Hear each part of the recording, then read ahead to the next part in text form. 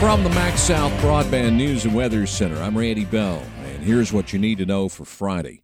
Mississippi's new state health officer says the job is a high calling. To look after the healthcare issues and certainly the public health issues of now 2.9 million Mississippi patients. Dr. Dan Edney says he wants to be a catalyst for change, and he says in this state, change can't wait. I just refuse to accept the fact that it's our fate to be the unhealthiest population in the nation. Edney says it won't be easy to get us out of last place. These issues are difficult, but they're solvable. He says the state has made strides in improving education, and there's no reason it can't do the same thing in public health. Edney also announced that Mississippi now has 6 monkeypox cases, but we're still not being told where in the state those cases are.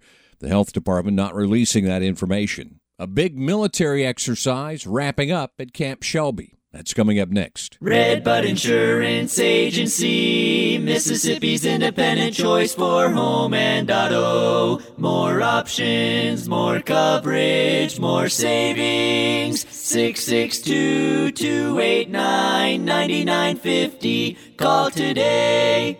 A Mississippi National Guard military police company from Brandon is preparing to deploy to Alaska later this month, and those soldiers have gone through the mobilization process at Camp Shelby as part of a larger-scale exercise called Pershing Strike 22. Brigadier General Joe Hargett says getting the MPs ready for their mission was an example of what was done during Operations Iraqi Freedom and Enduring Freedom when Camp Shelby served as a mobilization station for troops headed overseas. This exercise was intended to make sure that we maintain that capability to conduct large-scale mobilization since we haven't done it in recent years. The exercise, which is wrapping up this weekend, has involved personnel from the Army, the Reserves, and the National Guard. We've had about 8,000 soldiers over the last 2 weeks. And Hargett says they were able to show that Camp Shelby stands ready for whatever happens in the future. To make sure that our nation has large-scale mobilization capability if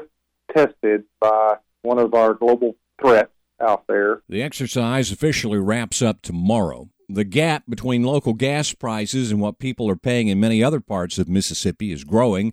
AAA says the average price statewide is now about $3.69, but in Attala County, the Auto Club says gas is averaging about 6.5 cents more than that.